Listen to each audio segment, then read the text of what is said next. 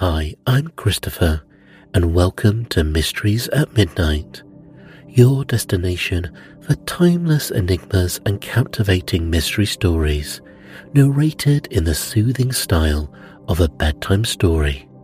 This story was first published on the Sleep Cove podcast, where millions of listeners relax their bodies and calm their minds by listening to meditations, hypnosis, and classic bedtime stories. We soon realized that listeners wanted to hear our mystery stories all in one place, so we present Mysteries at Midnight, where you will hear all new mystery stories every week. So here is a story that was first published on Sleep Cove. I hope you enjoy it, and please remember to subscribe. Hello and welcome to Sleep Cove with Christopher Fitton. Tonight you'll be listening to the classic mystery, The Man on the Train by Lucy Maud Montgomery. It's a classic story where a grandma rides the train for the very first time and meets an interesting passenger. Please listen to this recording in a place where you can safely go to sleep. And let's begin. The Man on the Train by Lucy Maud Montgomery. When the telegram came from William George, Grandma Sheldon was all alone with Cyrus and Louise. And Cyrus and Louise, aged respectively 12 and 11, were not very much good, Grandma thought, when it came to advising what was to be done. Grandma was all in a flutter. Dear, oh dear, as she said. The telegram said that Delia, William George's wife, was seriously ill down at Green Village, and William George wanted Samuel to bring Grandma down immediately. Delia had always thought there was nobody like Grandma when it came to nursing sick folks, but Samuel and his wife were both away, had been away for 2 days, and intended to be away for 5 more.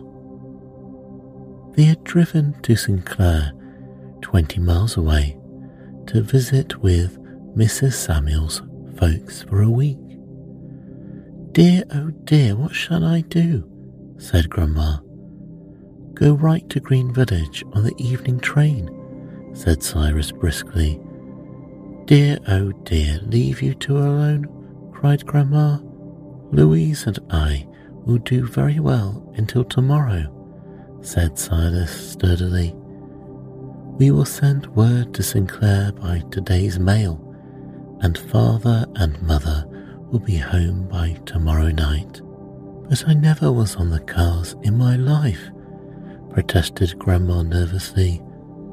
I'm so frightened to start alone, and you never know what kind of people you may meet on the train. You'll be all right, Grandma. I'll drive you to the station, get your ticket, and put you on the train. Then you'll have nothing to do until the train gets to Green Village. I'll send a telegram to Uncle William George to meet you. I shall fall and break my neck getting off the train, said Grandma pessimistically, but she was wondering at the same time whether she had better take the black fillets or the yellow, and whether William George would be likely to have plenty of flaxseed in the house. It was 6 miles to the station, and Cyrus drove Grandma over in time to catch a train that reached Green Village at 9 o'clock. Dear, oh dear, said Grandma. What if William George's folks aren't there to meet me? It's all very well, Cyrus, to say that they will be there, but you don't know, and it's all very well to say not to be nervous, because everything will be all right. If you were 75 years old and had never set foot on the cars in your life, you would be nervous too, and you can't be sure that everything will be all right. You never know what sort of people you'll meet on the train.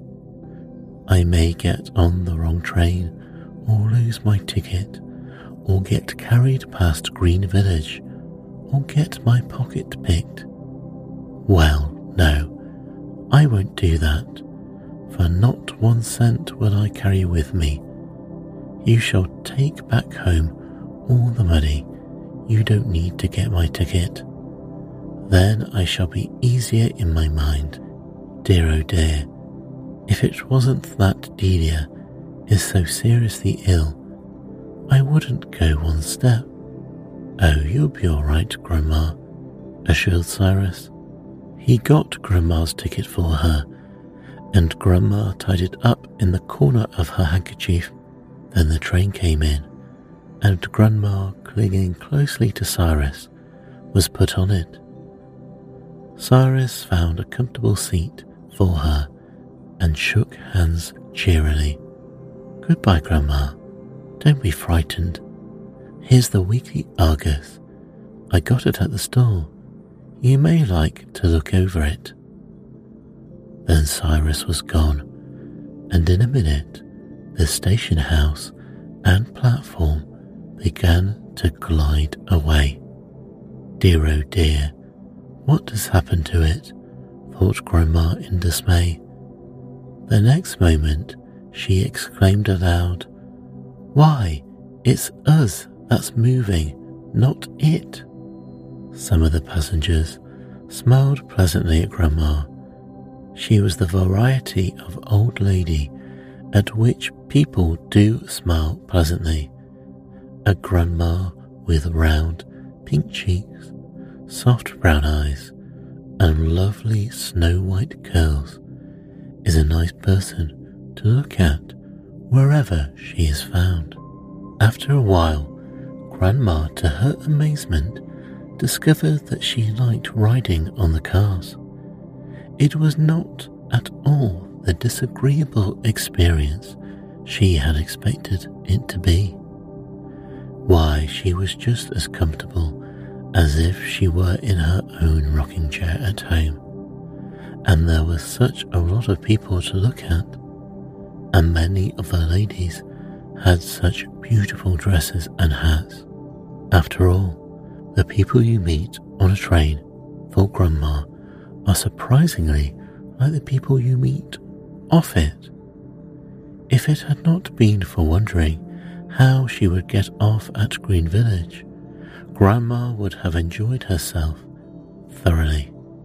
4 or 5 stations farther on, the train halted at a lonely-looking place consisting of the station house and a barn, surrounded by scrub woods and blueberry barrens.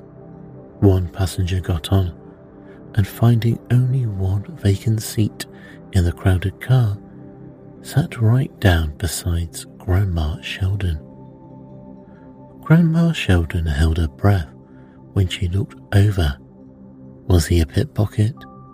He didn't appear like one, but you can never be sure of the people you meet on the train.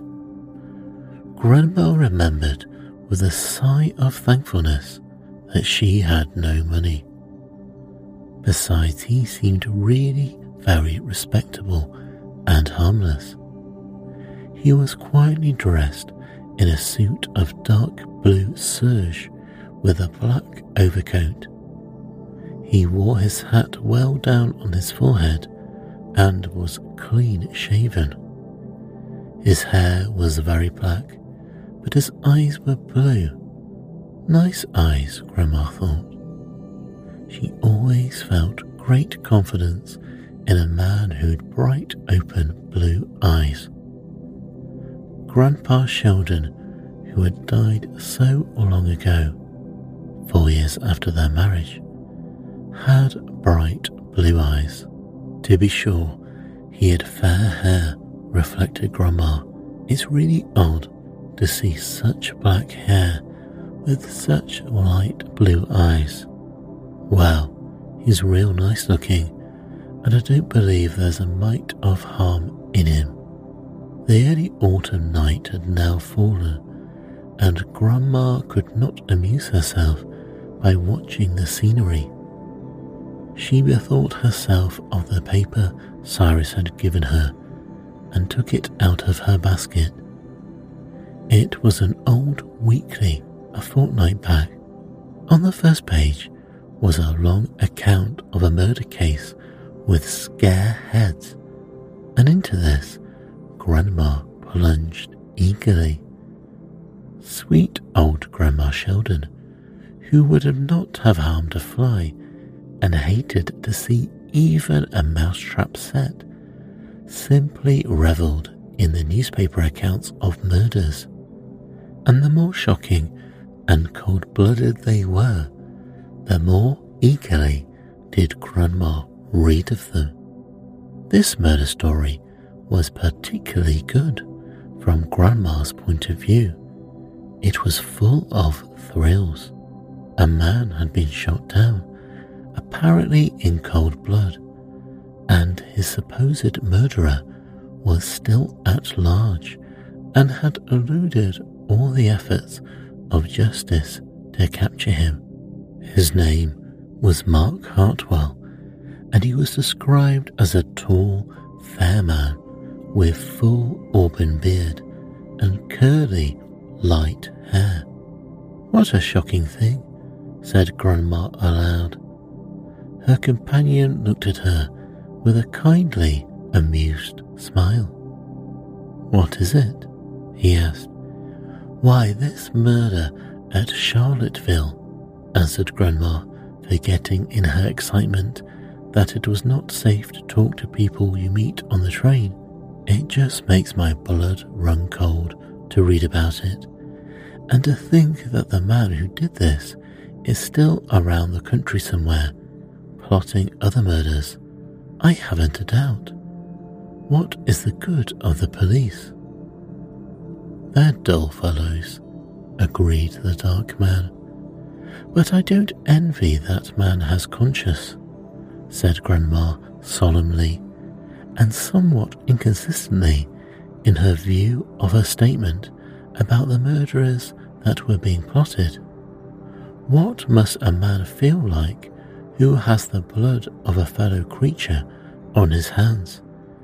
Depend on it, his punishment has begun already, court or not.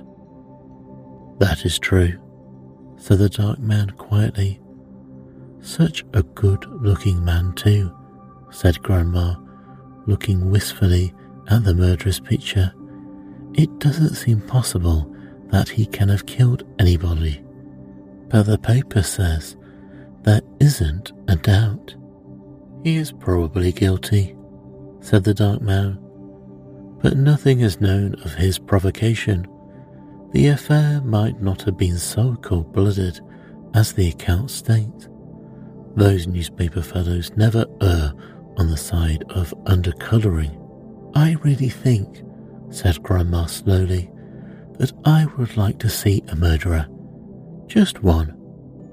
Whenever I say anything like that, Adelaide is Samuel's wife, looks at me as if she thought there was something wrong about me. And perhaps there is, but I do all the same. When I was a little girl, there was a man in our settlement who was suspected of poisoning his wife.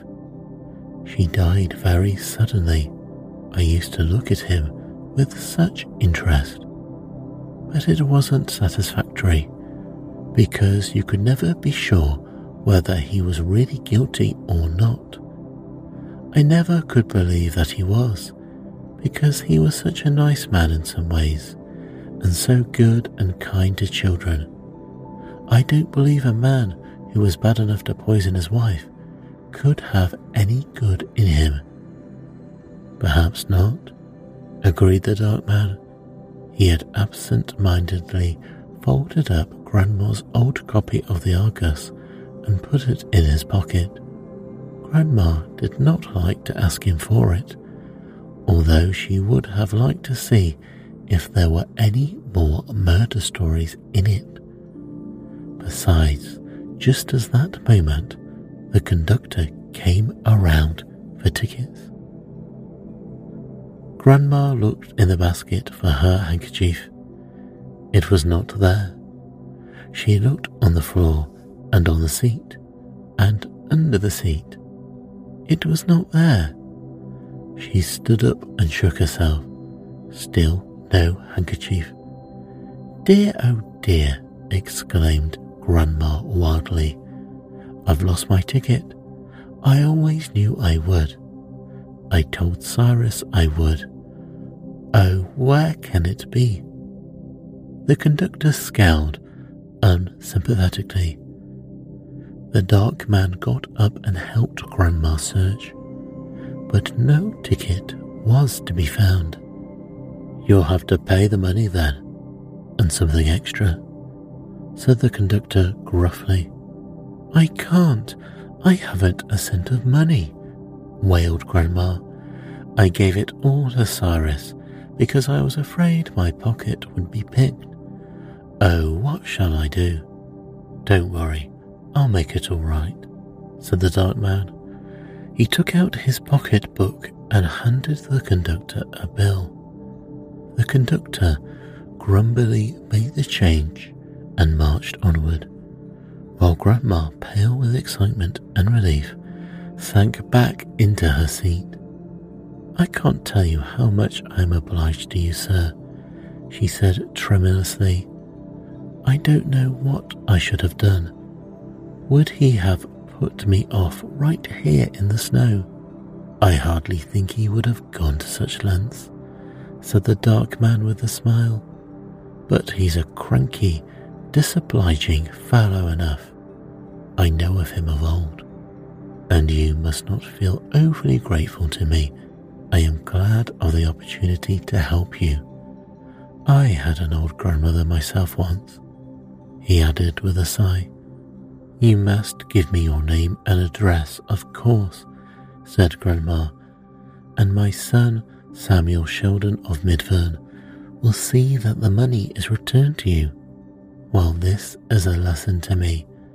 I shall never trust myself on a train again, and all I wish is that I was safely off this one. The fuss has worked my nerves all up again. Don't worry, Grandma. I'll see you safely off the train when we get to Green Village." "Will you, though? Will you now?" said Grandma eagerly.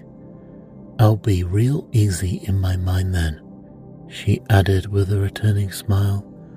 "I feel as if I could trust you for anything. I'm a real suspicious person too." They had a long talk after that, or rather, Grandma talked and the dark man listened and smiled.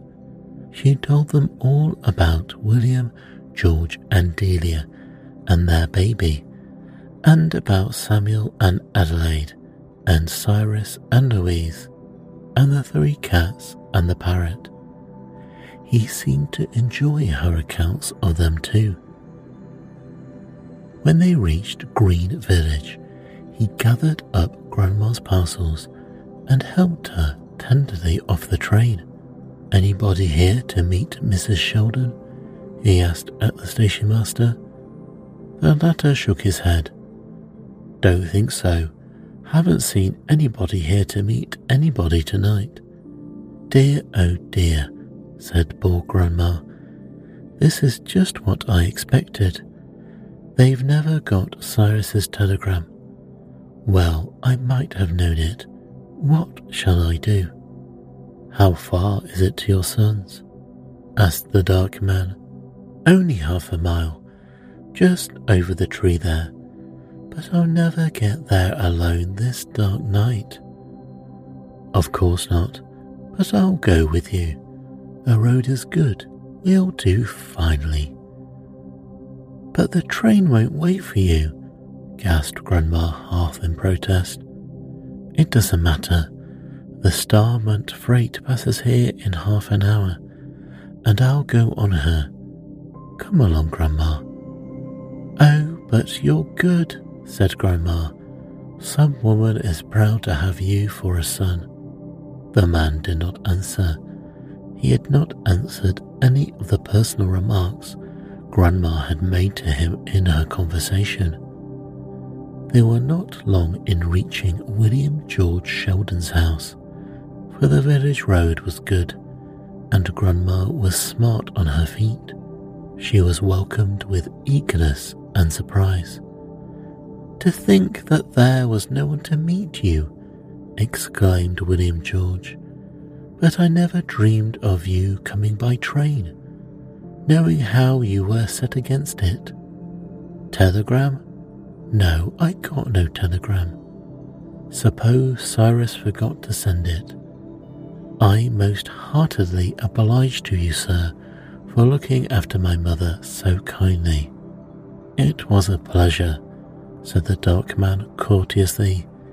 He had taken off his hat, and they saw a curious scar shaped like a large red butterfly high up on his forehead under his hair. "I am delighted to have been of any assistance to her." He would not wait for supper. The next train would be in, and he would not miss it. "There are people looking for me," he said with a curious smile. "They'll be much disappointed if they do not find me." He had gone, and the whistle of the Starmont freight had blown before Grandma remembered that he had not given her his name and address. "Dear, oh dear, how are we ever going to send that money to him?" she exclaimed. "He is so nice and good-hearted." Grandma worried over this for a week, in the intervals of looking after Delia. One day William George came in with a large city daily in his hands. He looked curiously at Grandma and then showed her the front page picture of a man, clean-shaven, with an oddly shaped scar high up on his forehead. "Did you ever see that man, Mother?" he asked. "Of course I did," said Grandmother excitedly. "Why, it's the man I met on the train. Who is he? What is his name? Now we'll know where to send." "That is Mark Hartwell, who shot Amos Gray at Charlottesville 3 weeks ago," said William George quietly. Grandma looked at him blankly for a moment. "It couldn't be," she gasped at last. "That man a murderer? I'll never believe it." "It's true enough, Mother. The whole story is here. He had shaven his beard and dyed his hair and came near getting clear out of the country. They were on his trail the day he came down in the train with you and lost it because of his getting off to bring you here. His disguise was so perfect that there was little fear of him being recognized so long as he hid the scar, but it was seen in Montreal, and he was run to earth there. He has made a full confession." "I don't care," cried Grandma. "I'll never believe he was all bad. A man who would do what he did for a poor old woman like me, when he was flying for his life too. No, there was good in him, even if he did kill that man, and I am sure he must feel terrible over it." In this view, Grandma persisted. She would never say or listen to a word against Mark Hartwell, and she only had pity for him, whom everyone else condemned.